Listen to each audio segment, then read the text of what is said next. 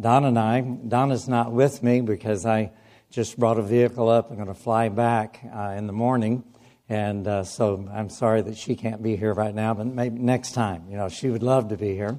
And there's never can tell exactly when we will pop in. So there are a few things that draw us this way in Michigan. Now, I have to admit, I had a little bit of a double take because I left last week. I was in Orlando, Florida. And on Friday, we were in Orlando and in a conference down there for Ambassador Baptist College.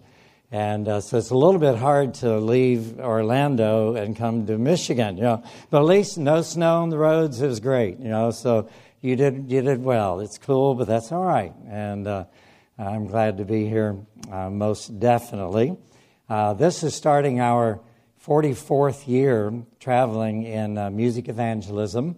And so we travel normally a lot of times with an evangelist. For many years, that's primarily what we did, was travel with an evangelist and do the music for the revival meetings. The last 3 years, we've been a little more closely related with Ambassador Baptist College.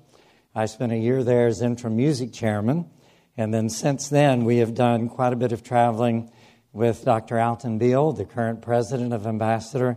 And then also we travel on our own to different things. In Orlando, we were in an educators conference. The week before that, we were in Tallahassee in a pastor's fellowship. And then coming here tonight, just was a little side trip. On Sunday, we'll be in churches in Tennessee. And starting Monday, we're in a pastor's fellowship representing the college at the Wilds in North Carolina. And then we just take a quick little trip back up to Michigan to get a couple of grandkids and take them back home with us. And so you can tell our life is just busy. You know, it's just busy. So pray for us as you think too. We would appreciate that so much.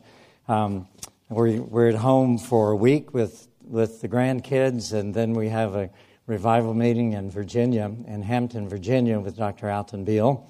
And so we're going to pass the grandkids off to a couple of other folks, not just strangers. We're going to pass them off to our other son and daughter-in-law, Andrew and Kirsten. And I think they're going to share them maybe with my other daughter, Amy, and her husband, Jeremy, during that week. And so take care of the kids while Aaron and Heidi are away for a little while. And they think they're going to have a vacation, but I'm not so sure. I've heard this. They've been talking about this, about camping, and he's not in here, so I can say about what I want to. He'll never listen to it, right? But they talked about camping. I mean, in March in North. I don't know. Okay, I said that's fine if that's what you'd like to do, and so I'm hoping it's going to go very well. But I think I'd rather be watching the grandkids in Tennessee myself. But pray for our ministry as you think too. Thank you so much for the offering tonight. Don't know what that was, but it's always a blessing. God knows what it is. And He's always met our needs year after year after year. And as I mentioned, beginning 44th year of doing this and full-time evangelism. And then the last couple of years spending some more time at Ambassador College. And I hope you'll pray for Ambassador. We're having a good year. It's my goal to kind of help increase the awareness of the college. And I've told some folks, and I don't mind sharing it with you, I would like to, in about 5 years, be running about 200 at Ambassador Baptist College. And that's going to take some work. And if you know anybody that's thinking about Bible training, send them our way. And I know you've sent several students. We really appreciate that.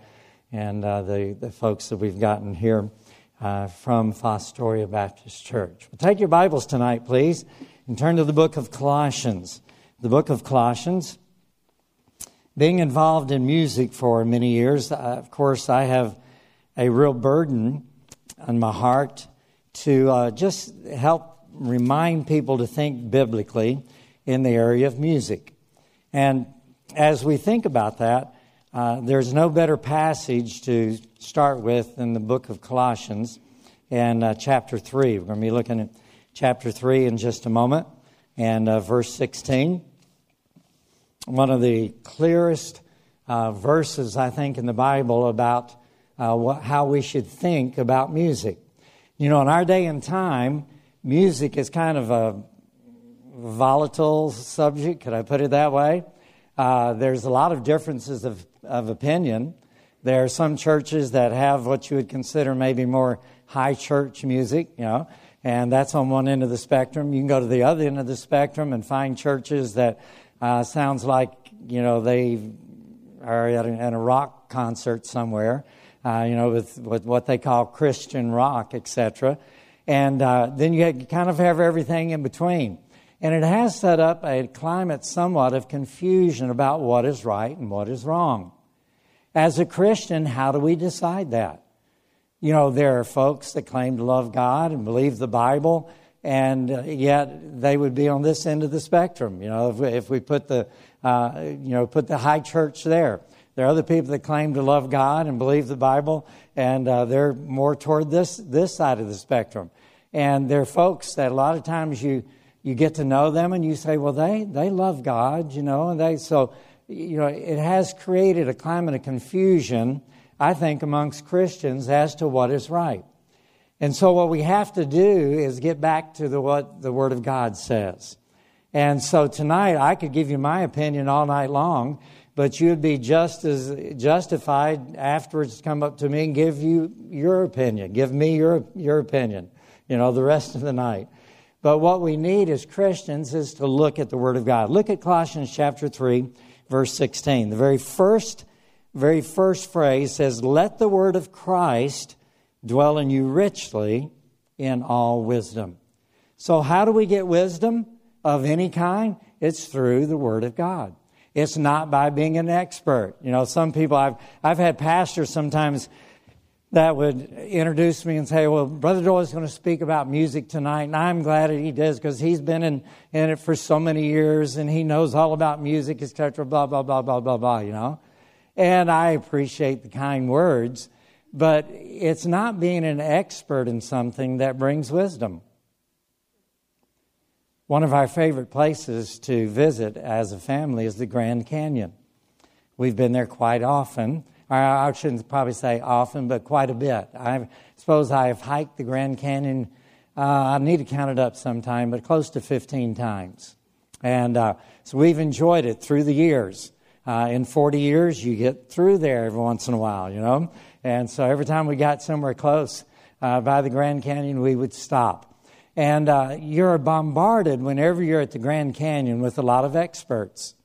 And you've got these signs, that tell you how the Grand Canyon came into existence. Because here you have this huge canyon just kind of out in the middle of nowhere. There's a river running through the bottom. And people are, absolutely going to stop and think, well, how did this get here? Well, the experts tell us, what do they tell us? Billions and billions of years ago, right? It always starts with that. I think when I was a kid, I first visited the Grand Canyon when I was about 7 years of age. My family was taking a trip to California. My mother was from California, and we stopped by the Grand Canyon. And I think it was just, like thousands of years ago then. And then they realized, no, this couldn't happen in thousands of years. And so let's put millions. I think now it's probably up to billions. I don't know. But all these signs, that's what they start with, billions and billions of years ago. Well, is that the way the Grand Canyon came into existence? The experts don't always have wisdom about it. I'm no expert, but I know how the Grand Canyon came into existence. In the beginning, God created the heavens and the earth.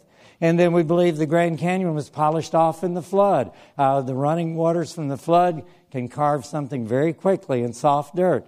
And so it makes very much sense. I don't even have to be a geology expert or whatever. I just have to believe the Word of God, because the Word of God is going to give wisdom. And God's wisdom says God created the heavens and earth.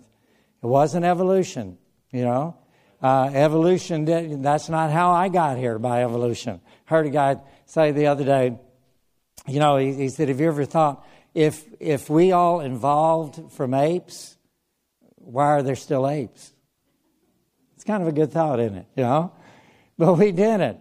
God formed the man. God formed Adam, and He formed Eve. And we're told specifically about that. And we don't have to have a doctor's degree to realize how this world came into existence. We just have to believe the Bible. So we gain wisdom by the Word of God. And we gain wisdom in any area of our life. It's the same with music. You know, you don't have to have a PhD in music composition in order to realize what is right and what is wrong in the area of music. You just have to believe the Bible. In verse 16, again, it says, "Let the word of Christ dwell in you richly in all wisdom." And it goes on to give us two different phrases here. It says, teaching and admonishing one another in psalms and hymns and spiritual songs. Then it says, singing with grace in your hearts to the Lord. And I'm going to take that first phrase, or the last phrase first, okay? Can we do that? And speak about it in just a moment. Because what I want to examine first is the purpose of music, the Bible purpose of music. I call this the purpose principle. The purpose principle. You might say, well, Brother Joel, what's so important about knowing the purpose? You know, before you can evaluate anything, you need to know its purpose. If I'm watching a football game, I need to know what they're trying to accomplish before I can evaluate a player's performance or a team's performance. Isn't that true? You know, suppose, you know, I was watching a football game and, you know, I see that there's, you know, 11 men lined up here and 11 men lined up here and people all over and everything. And this, suppose I don't know anything about it, you know, what they're supposed to be doing. And I see one guy's kind of behind the others. And about that time, the guy with the ball pass it to him. And suppose he gets it. He gets the ball and he steps back. And all of a sudden, he puts the head on this shiny helmet. Or he puts the ball on this shiny helmet thing. And he starts spinning it, you know, like you do a basketball on your finger. And suppose he's there balancing it. And he's spinning that football. Now, if I didn't know what he was supposed to be doing, could I not be impressed with that? Sure. I mean, what dexterity, what balance this guy has. He's up there spinning the football on top of his helmet. But is he doing a good job? Obviously not. You know, about that time, the other team throws him for about a 30-yard loss, you know, as he's spinning the football on top of his head. So it is imperative that I know the purpose of something before I can evaluate it. If I know what he's supposed to be doing, I, along with you, would be sitting there saying, what is this doofus doing? You know, why does he's just trying to, you know, throw the game right there if we realize the purpose. And the same thing is true about music. Some people say, well, I like to listen to this kind of music, you know, or I like to listen to that kind of music or whatever, because, you know, that's kind of my grandma always listened to or whatever. But they don't stop to realize, is this music that I am embracing, this music that I am accepting into my life, is it really fulfilling the Bible purpose of music? So what is the Bible purpose of music? As we look here at Colossians 3:16, it's very clearly laid out for us. The last phrase in verse 16 says, singing with grace in your hearts to the Lord. You know, the direction of music is in a different direction than most people think. Most people think it's all this way, you know. This kind of music I like. This kind of music I feel good about. No. The Bible consistently says that our music is to praise, honor, and glorify God. It is all the way through the Scripture. We don't have time tonight because it's always a race with that clock when I'm talking about music. But we could take time and look at the verses of Scripture, throughout Scripture, to see that time and time and time again, when the Bible talks about music, it talks about praising, honoring, and glorifying God. It says very little about how music affects us even. The psalmist says that it brings pleasure, but what brings pleasure? Praising God. He had just said that we're to praise God, and then he turns around and says, and it's pleasurable. It's pleasurable to praise God. Then here we're going to see in just a minute the second reason how music can affect us. But primary throughout the Word of God as you read, and I'll challenge you, if you're interested in this subject, take a concordance or take a computer program or something and read all of the scriptures that deal with music, that mention music. You'll read about 600. Okay? Some people say, the Bible doesn't say much about music. It does. You'll read about 600 verses. If you read all the verses, or at least it's mentioned 600 times in the Word of God. So you'll do a fairly good bit of reading. When you finish that, you cannot possibly escape the fact that the primary purpose of music is to honor, praise, and glorify God. Now, does that make a difference to what kind of music we accept? Sure it does. If we realize our music is to honor and glorify God, it's going to make a big difference. Why? Because if we're going to honor and glorify God with something, it has to be something that would honor a holy, righteous God. So number one, this gives us a foundation. Knowing this purpose gives us a foundation of evaluation. It's not does what he likes versus what they like, or what they like versus what they like. No, it gives us a foundation of evaluation. Say, how, Brother Doyle? Because if it's going to honor and glorify God, it must agree with Scripture. Does that make sense?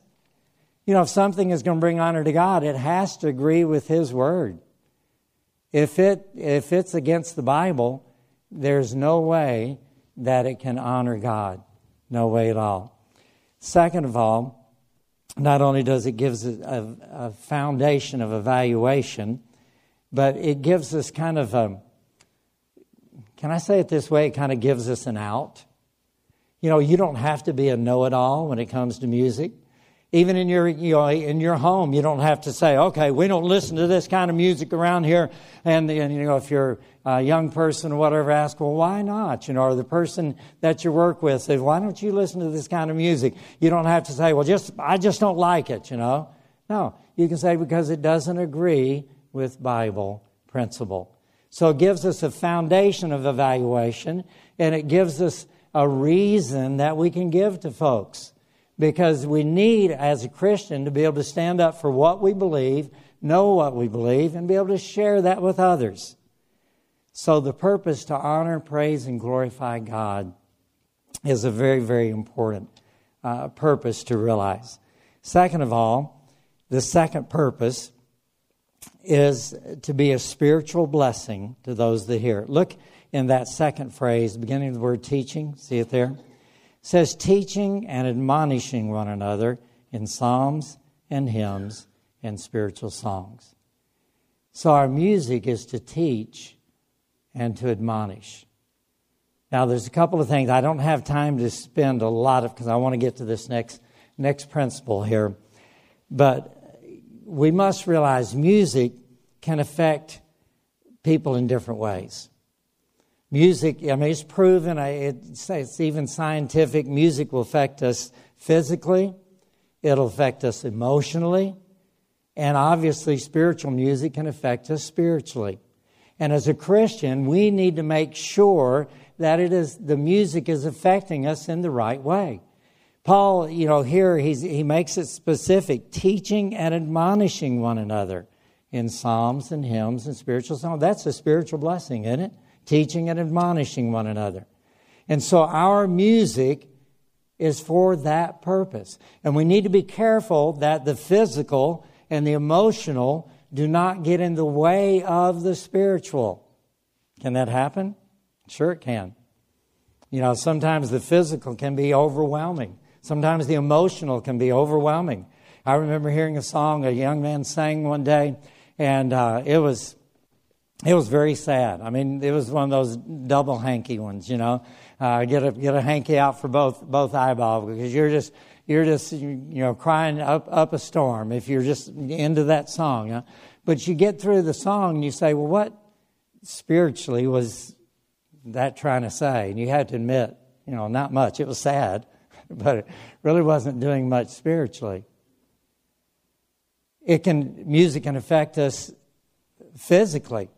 I remember that I was in another service, and a fellow got up and started singing a song, and immediately, it was kind of like, amen, sing it, brother, amen, yes, you vocally, out loud, the amens and stuff. You say, what's wrong with that, Brother Doyle? Nothing is wrong with that if it's being said because of a spiritual blessing. But it's my contention that it wasn't a spiritual blessing. He was singing it in a way that moved people physically and, again, emotionally, but not necessarily spiritually. You say, well, how do you know, Brother Doyle? Because you see hearts? No.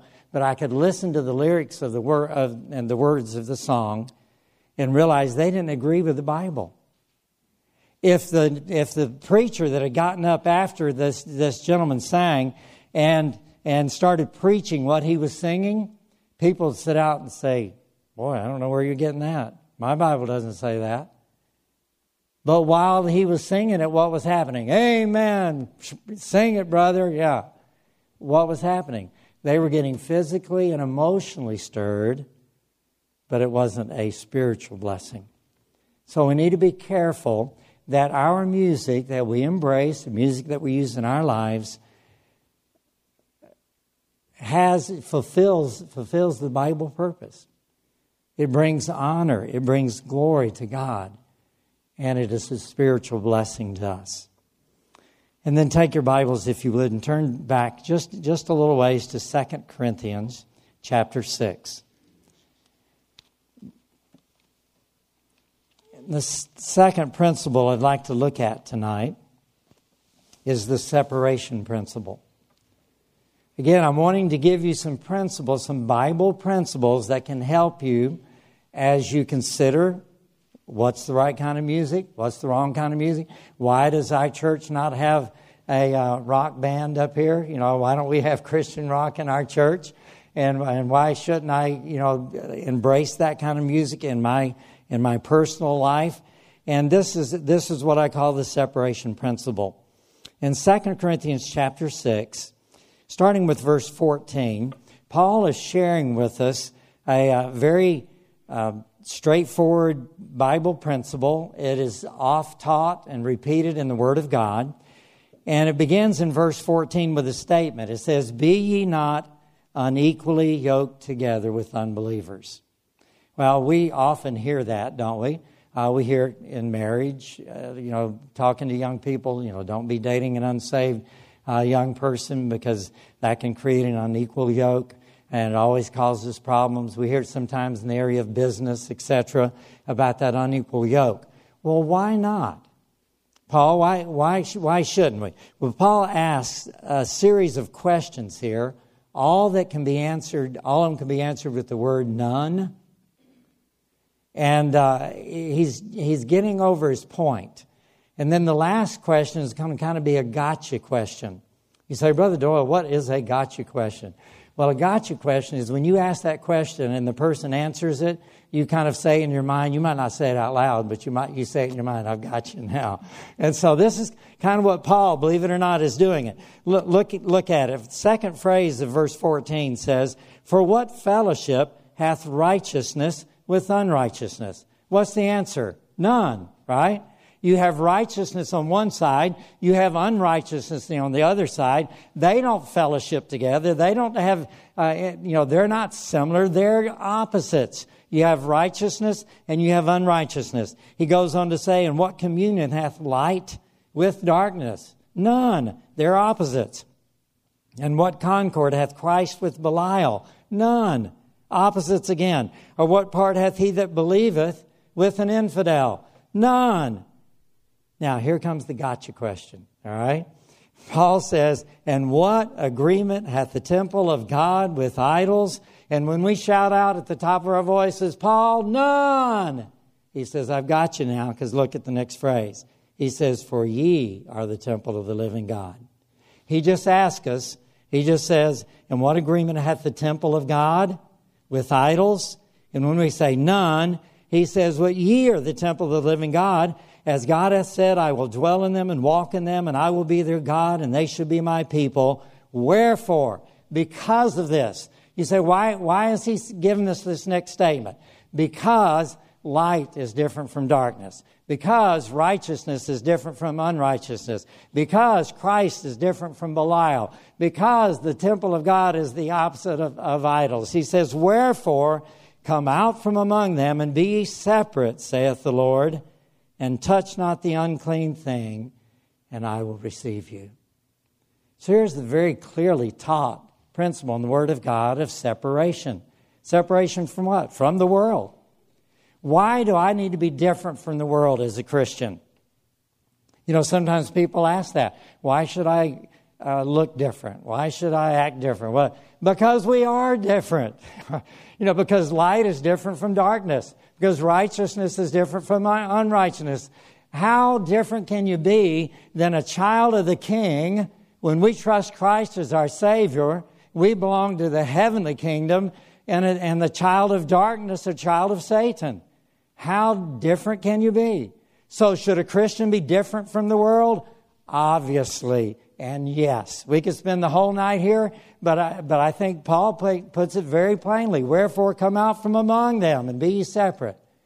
But what have Christian musicians tried to do in the last 20 or 30 years?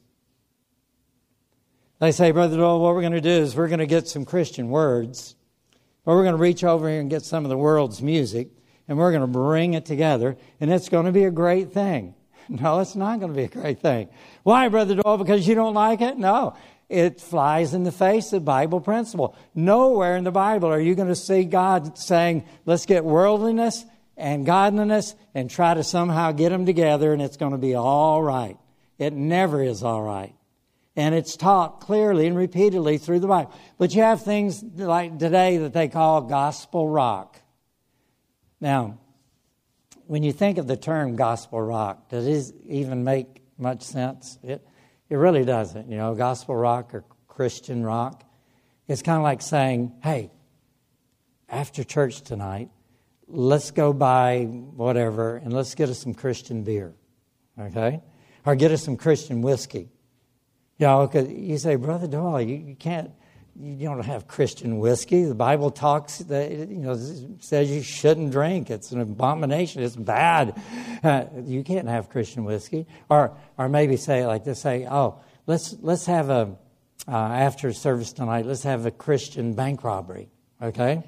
We'll go bump off a bank. We'll use the money for Christian purposes. We'll support missionaries, you know. We'll give the pastor a raise. We'll do something with this money that we're going to get from the Christian bank robbery. Well, how ludicrous can you get? You don't have a Christian bank robbery. You've got one thing that's sin and one thing that's supposed to be, you're saying it's Christian? No. You don't have Christian immorality. You don't have Christian bank robberies. You don't have Christian beer, Christian drinking. But neither do you have Christian rock. Who claims any goodness for rock? Rock is of the world. In rock, I mean, even if you stop and think about it a minute, who tries to tell us that, that there's such a thing as a Christian rock? It's not a rock musician. Did you know that? If you went to a rock musician and you said, now here's what I want you to know, because this is what they try to tell us. People that say, Christian rock is fine, Here's what they try to tell us. You go to the rock musician and say, did you know that your music doesn't really matter, that music is amoral? And so rock music, it doesn't really, do you know they would laugh in your face? They know their music matters. In fact, there was a rock musician once who said, and I quote, rock is about attitude and rebellion. That's a rock music. That's not a preacher saying that. That's the rock musician saying that. He's saying that's what rock music is all about. And they're talking about the music. There was another rock musician that said that rock is, I won't use the word he used, but to put it politely, rock is immorality. So one says rock is rebellion. The other says rock is immorality. So we're going to say, we're going to have some Christian immorality. We're going to have some Christian, we're going to have Christian rebellion because we're going to bring it together. No, it doesn't even make sense. It doesn't make any sense logically that you would have Christian rebellion. And yet there are people that say, oh, yeah, that's okay. How do they get around this type of thinking, logical thinking? Well, here's the way they do it. And as we approached that rock musician a minute ago, remember, we tried to persuade him that his music doesn't matter. That's what they'll say to you. They say, don't you know, Brother Doyle? Bless your heart. And that's just their way of saying you are as dumb as a box of rocks, And so they said, bless your heart, Brother Doyle. Don't you realize that the music doesn't matter? It's just the words that count. The music can be anything. It can be rock. It can be grunge. It can be whatever it is. It doesn't matter as long as the words are right. Well, is that correct? No, it's not. Does the music matter? Yes, it does. It matters a lot. And we're going to take just a few minutes. Our time is starting to ease down there. And we'll go through the rest of it as quickly as we can, all right? But does the music matter? Yes, it does. One reason the music matters is because we have a holy God. We have a righteous holy God. And remember, we started out with the purpose principle, and the purpose of sacred music, the primary purpose is to bring honor, glory, and praise to God. He's a holy God. He is a righteous God. How could we think that anything that is from the world could bring honor, glory, or praise to Him? It won't. Can we imagine God, a holy... we really can't even wrap our minds around how holy God is. His perfection. As a person on this earth, everything is imperfect. Everything has its flaws. And so it's hard for us to even grasp the concept of a perfectly holy God. But if we've tried, like Isaiah who had the vision, and they were crying, holy, holy, holy. And Isaiah said, woe is me. So just for a moment, try to visualize the holiness of God. And then try to visualize, here's someone that says they're trying to praise God, but it sounds like the beer joint down the street. Do you think this God is going to say, oh, the words are okay, so I guess it's okay? No. These people, they say, well, Brother Doyle, what you don't understand is the music doesn't matter. And I gave this an illustration several years ago here, but let me just give it again because it is a wonderful illustration, all right? It's very clear. They say, well, things like, Brother Doyle, is that a good note or a bad note? Is it a holy note or an unholy note? Well, it's just a note. They say, well, see, music is just amoral. It's just notes. You just take notes and put them together and they become a song. It's not good. It's not bad. It's just amoral. Well, wait a minute. That can sound good when we first hear it, but when we begin to think through it, it's no argument at all. Suppose we think of the alphabet. This is what I always give. Suppose we think of the alphabet. And we say, well, is that T a good T or a bad T? It's just a T, right? We could think of any letter in the alphabet, and in and of itself, by itself, is neither good nor bad. It's not holy. It's not unholy. It's not righteous. It's not unrighteous. It's just amoral by itself. So if we take their logic about music and about notes, and they say, well, see, music is just amoral. It's just notes that are put together.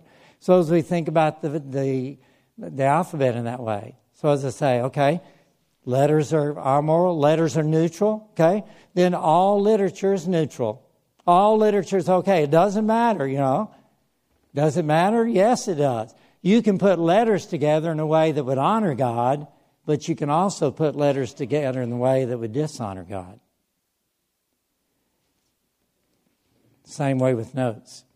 You can put notes together in a way that would honor God, but you can put them together in a way that would become sensual, become fleshly and worldly, and dishonor God. Does the music matter? Yes, it does, because of the righteousness of God. The music matters because of the purpose of separation. And we need to make sure that we remember that when we're thinking about what kind of music we accept in our lives.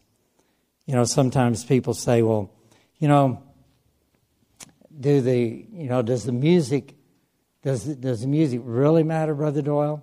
Yes. Another reason, let me just give this to you quickly before we move on to one last thing. But another reason why it matters so greatly is because it doesn't matter just what you say, it matters how you say it. You know, you can come up to somebody and say, hey, thanks a lot. That means one thing. If you come up to the same person, say the exact same words, but say it like this, hey, thanks a lot. Mean the same thing? No. Doesn't at all. You can look at a baby in the mother's arms and say, my, that's a beautiful baby. Or you can say, my, that's a beautiful baby. What's the difference? It's the way you're saying it. It's your voice inflection. And you know, when you have a song that has, yes, maybe some religious words that are fine, but you put it with worldly music, that music is going to distort and destroy that message. You say, well, even godly words? Suppose I say, our God is a great God. He is, isn't he? But I could say it like this. Our God is a great God. See how little it takes to make that a blasphemous statement? Does the music matter? Yes, it does, because it interprets those words. The music matters because of the righteousness and holiness of God. The music matters because we are commanded to be separated from the world, not to embrace the world, but to be separated from the world. Our music in this church should be different than the world's music. Our music that we listen to on whatever device we listen to should be different than the world's music. It should bring honor and glory to God, and the music should work together with the words to bring honor and glory to Him. I often say the music has the ability to support, to distort, or destroy that message. Now, obviously, you want it to support the message, not distort and destroy. Quickly, Romans chapter 7. Romans chapter 7. One last thought here. We won't spend much time on this. This is what I call the enjoyment principle. We've looked at the purpose principle. We've looked at the separation principle. And now the enjoyment principle. I don't know how many people I've heard say things like, well, Brother Doyle, I just enjoy that kind of music. After a service one night, a young lady came up to me and she said, Brother Doyle, she said, this is the kind of music I like, and it just moves me. Well, what is she talking about? She's talking about a physical, emotional response to it, and that's why she liked it, right? And they often say, I just happen to enjoy that kind of music. Well, look at Romans chapter 7, verse 18. Paul is writing again. He says, for I know that in me, that is in my flesh, dwelleth no good thing. For the will is present with me, but how to perform that which is good, I find not. For the good that I would, I do not, but the evil which I would not, that I do. Now, if I do that I would not, it is no more I that do it, but sin that dwelleth in me. Now, this can almost sound a little bit confusing here, the way Paul is writing this. But what Paul is describing is our battle with the flesh. Do we all have a battle with the flesh? Yes. If you don't, you better check up, because, when you trust Christ as your Savior, you have the new me. You're a new creature in Christ Jesus, 2 Corinthians tells us in chapter 5. But you also have this old flesh, and it sets up a battle that is always there. And Paul said, the things I know I should be doing, those are the things I find myself not doing. The things I know I should not be doing, those are the things I find myself doing. Now, does that describe our lives, or does it describe our lives? The things we know that we should be doing, prayer, witnessing, faithful church attendance, all of those things, that we know we should be doing seem like those are the struggles sometimes to do. It's a struggle to get regular in our Bible reading. It's a struggle to come regularly to visitation. It's a struggle sometimes to do the things that are right. And then on the other hand, it's pretty easy to flare up at our wife, isn't it? It's pretty easy to flare up with somebody else. It's pretty easy to say something wrong. It's pretty easy to think something wrong. Why? Because that battle with the flesh is going to go on forever until we see Christ. I shouldn't have used the word forever because that's too long, isn't it? But I meant forever down here. When we get to heaven, it'll all be behind us, won't it? That's going to be one of the great things about heaven. The battle with the flesh is over. The victory is won. But when people say, I just like that kind of music, is that a very scriptural thing to say? No. Because our flesh is going to like the wrong things 100 times out of 100. That's just the way it is. Our flesh, you say, Brother Doyle, could you enjoy Christian rock? In my flesh, I could. But anytime I see it, it grieves my spirit. You know that feeling, don't you? Could I listen to regular rock music and enjoy it? I don't know. I almost said yes, but I'm not so sure about it. A lot of that is not even good music, you know. But could I listen to some of the world's music, perhaps, you know? But in my flesh, but what do we have to say? We have to say to our flesh, no. We have to say, I'm going to... Paul said in one time, I place my body under. I put the flesh under. I hold it down. I like I'm strangling it, you know. I don't give way to the flesh, but instead I give way to the Spirit. And when it comes to this idea of music, what we need to do is get the wrong kind out of our lives, embrace the right kind, and let God bless us through it. Now, does your enjoyer just change automatically overnight? Not always. You know, I've had people tell me, when I got saved, the rock music was one of the hardest things for me to change. He got rid of my cussing, got rid of my smoking and things like that, but the rock music was hard to get out of. So sometimes it might not change overnight, but is it right to get it out? Yes, it is. Do you know your enjoyer can change? It really can. Really can. When I was a kid, I hated cottage cheese. Okay? I could not stand cottage cheese. It's one of those things that you just can't get it down, But my mother was kind of devious, and she found a way. And the way was she would serve cottage cheese in the same meal that she served pineapple slices. Now, this was back in the 50s. I'm 69. I was born in 52. And so this was back in the late 50s when I was just a young whippersnapper. And the people that canned the pineapple slices, they'd never heard of light syrup back then. It was just, it was sweet. It probably had as much sugar in there as it did pineapple, It was just this heavy, sweet syrup, And I loved those pineapple. I just loved them. And so when Mom would serve pineapple and serve cottage cheese, I was happy for the pineapple. That was great. Now, the cottage cheese, no. But pineapple, I would get me a slice of pineapple. I'd eat that down, and I'd say, can I have another slice of pineapple? Here's where it got devious. Mom would say, yes, as long as you eat some cottage cheese first. All right? How about one curd, Mom? Can I just, maybe just one curd of cottage? No. You got to have a sensible helping of cottage cheese, and I'll let you have another slice of pineapple. Well, this abuse went on for years,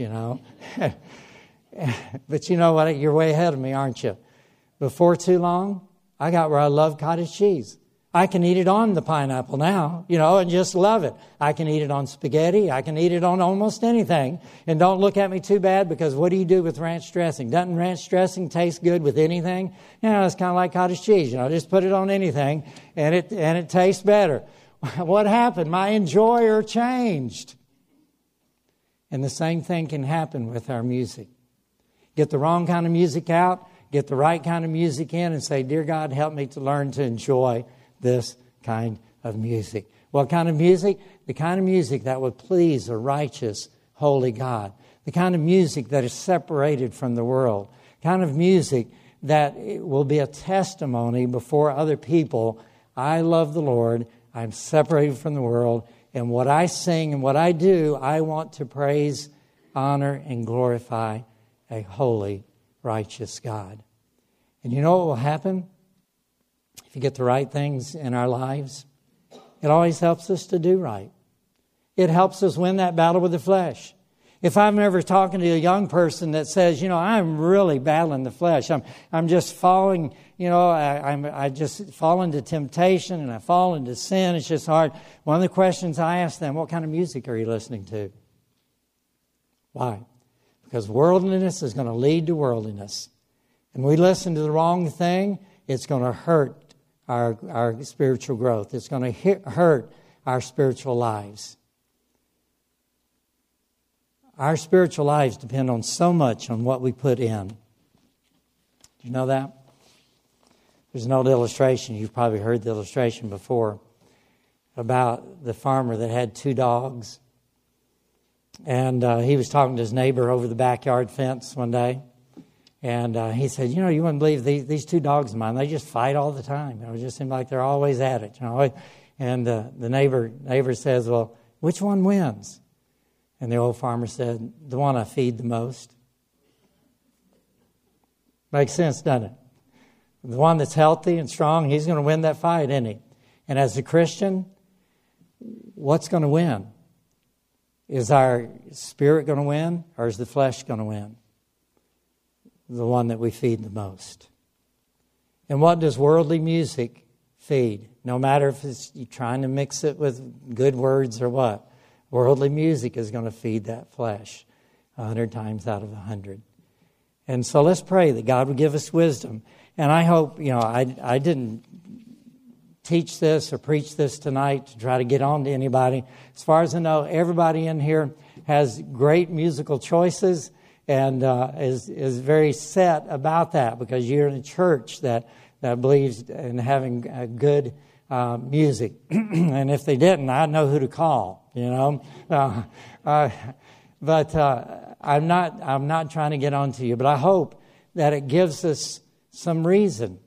And I've had people say after a message similar to this or this message, Brother Joel, that's a help as people come to me and they say, why don't you listen to this kind of music? Or why doesn't your church have this kind of music? It's good to be able to show them Bible principle that helps us understand this. And I trust that it has been a help. Let's bow in prayer. Heavenly Father, thank you so much for the Word of God. We're thankful for the privilege that you've given us tonight to be here and just to look for a while into the Word. We pray that you would help this to be a blessing, an encouragement, and perhaps even a challenge to some of us.